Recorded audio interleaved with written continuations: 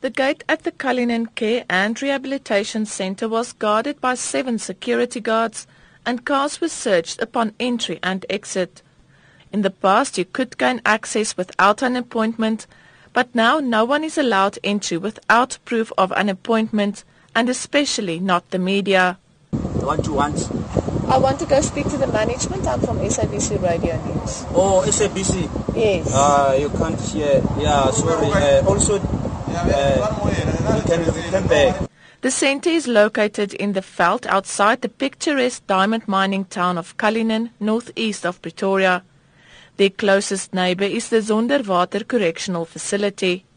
It seems like a perfect place for a person with mental problems to live, but according to the Health Ombudsman Professor Malegapuru Makgoba, the opposite was true.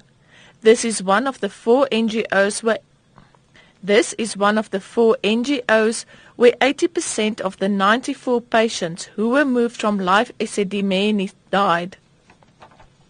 This is one of the 4 centres where 80% of the 94 patients died after being moved. A call to the centre to make an appointment for an interview was also fruitless. No. I can't allow you. I'm in a lower position unless you phone the acting CEO tomorrow morning.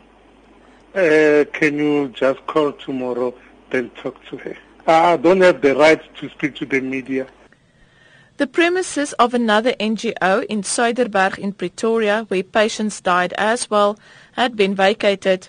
The steel boards that blocked the view of the house from the street while the patients were there had been removed and the house is empty. The MEC of Health, Cullinan Care resigned after the report was made public. The EFF has laid criminal charges against her, and other organizations are also calling for her to face the music.